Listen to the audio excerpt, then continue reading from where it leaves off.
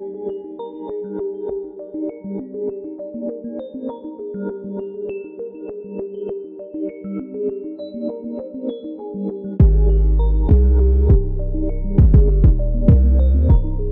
listening to Breaking the Mold with Jelani Matthews. Hey guys, welcome back to Breaking the Mold with Jelani Matthews. Today I'm super excited. I have one of my really good friends based out of San Diego, Vince Freeman, with us today. I met Vince back in 2017? Yeah, that sounds about right. 17. And I met him at the Rock Church in Point Loma and saw this guy come out on stage as the young adults pastor. And he had, swag, he had the drip going on. So I was like, man, who is this guy? We ended up connecting afterwards, and our families got connected, and our kids are around the same age and all that good stuff. So super excited to have him on today. I'm going to allow him to introduce himself and move on from there. Otherwise, Vince, welcome on to the show, and we're excited to have you. Yeah, thanks for inviting me. I'm excited to be here. Like you said, my name is Vince Freeman. Currently, I am the Associate Campus Pastor for our online campus at the Rock Church based out of San Diego. Married to my wife, Katie, for 7 years, and we have a daughter who's about to be 2 next month named Maya. So lived in San Diego for the last 6 years, and I hope we never leave. Nice. That's something we both have in common. I originally came from Texas, and I'm like, man, why am I living out Midwest when we could be in San Diego? I know you came from the East Coast, so yeah, San Diego is a special place. So, all right. So what I want to do today is talk a little bit about kind of what's been going on in our country lately. There's been a lot of social injustice, a lot of uprisings in different cities. Different cities have been taking on different perspectives when it comes to these social injustices. I just want to kind of get your perspective, being a pastor at probably the largest church in San Diego. What has been your perspective on what's going on in our country today? Yeah, I think the interesting thing is that it really depends on who you ask. For many people of color, this is just another chapter in our story where it's like, we've seen this happen before. We've seen these things play out. We've seen these cases where we haven't received the justice that we've desired. And so we're hoping that this time is different. We've got a lot of major cases. You've got Breonna Taylor, you have Ahmaud Arbery, you have George Floyd. So we're kind of waiting to see, will this be different? Mm-hmm. And I think for a lot of my white brothers and sisters in particular, like, this has been an awakening for them. So they're like, man, I really didn't know it was as bad as people have said, or I hadn't been involved as I am now, even with the learning aspect. And so I think for me, my perspective is I wasn't as involved even personally until this last kind of reiteration of social injustice, this, March. And so it's been really interesting to see the Lord, use me in connection to the people that I know to speak into their lives and to give my perspective. That's never really happened before for me. Wow. Yeah. And I think you hit it right on the head that this time is kind of like that awakening. I remember the instance that I remember in particular is the George Floyd situation, and just watching that happen. It was only 8 minutes, but it was 8 minutes long. And so for a lot of us to sit there and watch that entire video was extremely hard. And I think it prompted this, like you're saying, awakening in a lot of us to say, hey, this is wrong, has been going on for a long time, and now is the time to take action. And it's amazing to see since that time the amount of action that has taken place. And that's not to say there's not a lot more work to be done, but I'm seeing individuals step up, say, hey, I'm using my voice, my platform, my social media, whatever the case may be, to speak on these issues and raise awareness, even if it's uncomfortable. You have taken that stance in certain aspects with your social media, with Start, Stop, and Continue. Can you tell me a little bit about what prompted that, and how you're using that platform to get your message across? Yeah, so Start, Stop, Continue is like a little video series that I created on my Instagram. And the origin story is that I have a friend named Joshua Randall. He writes music, and he asked me to help him with a video for a tribute to Ahmaud Arbery's life. And as we had been working on it, the stories of Breonna Taylor and George Floyd had come to light as well. And I just remember feeling like, and I want to do more to share my voice and share my perspective. And so I had never really used my platform to say much. I've always been, for the last 10 or so years, comfortable talking about race, but not really in like the online platform. I just hadn't done it. And I started following the account Oh Happy Danny. Her name is Danielle Koch. And I don't know, a lot of her art has gone viral. Okay. And I remember seeing it, and it's just so simple, but yet so profound. And I was like, I'd love to just add a little bit to the conversation, just in my own way. Mm-hmm. And so I like to make videos. I like to make short videos. And this was just an idea that I had. And so I just started recording and writing out little things. And the name is Start, Stop, Continue. So each episode features one thing you could start, stop, or continue doing to support your friends of color. Nice. So when you're using this platform, it sounded like you didn't have to do too much work or purchase any platform or anything. It was just you utilizing the skills and tools that you already had at your exposure. Yeah, absolutely. I think the biggest thing that keeps people from starting is they feel like they don't have enough. And one of my favorite quotes is like, do the best you can with what you have, like just start. And I didn't buy anything extra. I just flipped the camera around and said, I'm just going to go for it. Nice. So earlier you kind of spoke on the reasons why you hadn't used any platform to speak on these things before. You yourself are African American. I can relate in the aspects that there's times where I'm like, should I speak on these things? Should I not?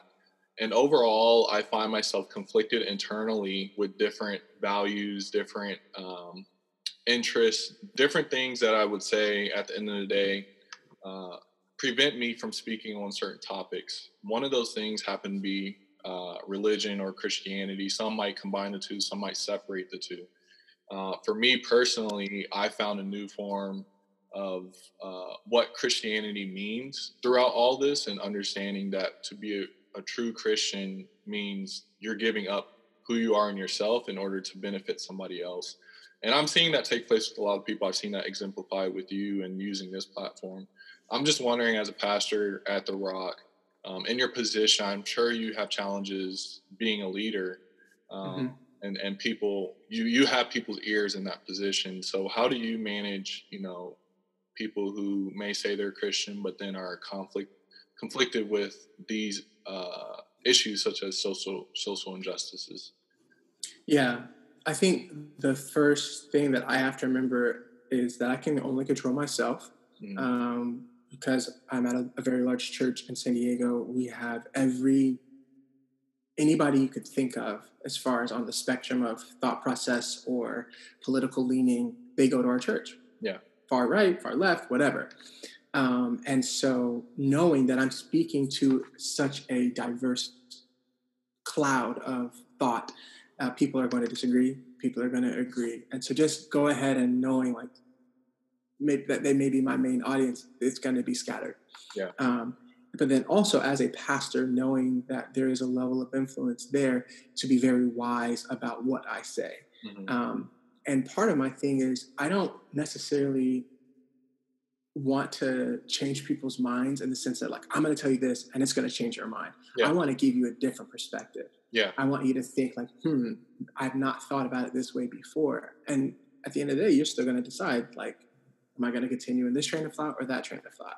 Yeah. And I think too often we jump into these conversations saying, I'm going to change your mind. And that's where people get hung up. And it's like, no, you don't understand. Black Lives Matter because of this. And then people who are already opposed to that, they have their fingers in their ears and they're like, I'm not listening. And your resistance is actually giving me fuel for my fire to like dig my heels in more. Yeah. Instead of starting the conversation, trying to understand more about what they believe. And so for me, just knowing that there's going to be a lot of people who disagree for whatever reason, if I can try to understand how they got to where they are, I may not really even have to change their mind. I now have a better understanding of where they're at. Yeah.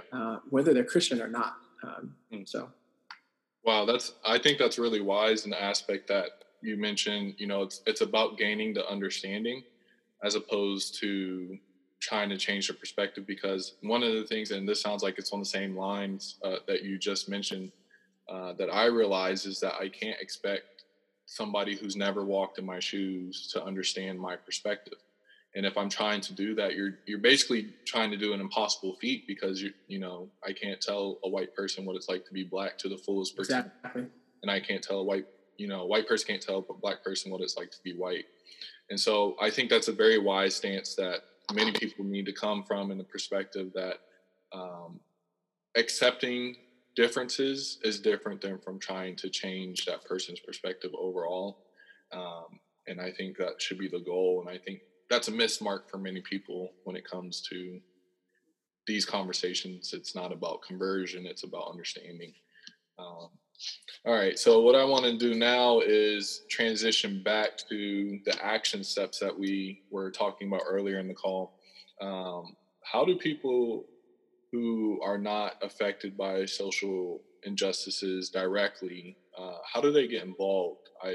I hear all the time from my white brothers and sisters, they say, I see it, but I just don't know what to do, or it's awkward and I don't understand. I just don't know what to say. What do you have to say for individuals who may have a heart to do something, but don't feel comfortable or don't know what to do? Yeah, I got an opportunity to preach about this in June, and I likened other people's pain to a bonfire. And I said, you can see it from far away, but you can't feel it until you get close to it, right? You can't be compassionate and comfortable at the same time. And so if you're saying, like, I don't really know what to do, it makes you feel uncomfortable. The more uncomfortable you feel, the closer you probably actually are to somebody's pain. Wow. Imagine a car wreck that you were behind. You weren't necessarily affected by it, but now it's stopped traffic and someone's bleeding out and maybe there's a gas leak or whatever. And you're like, if I go in there, it's going to be messy. It's going to be uncomfortable.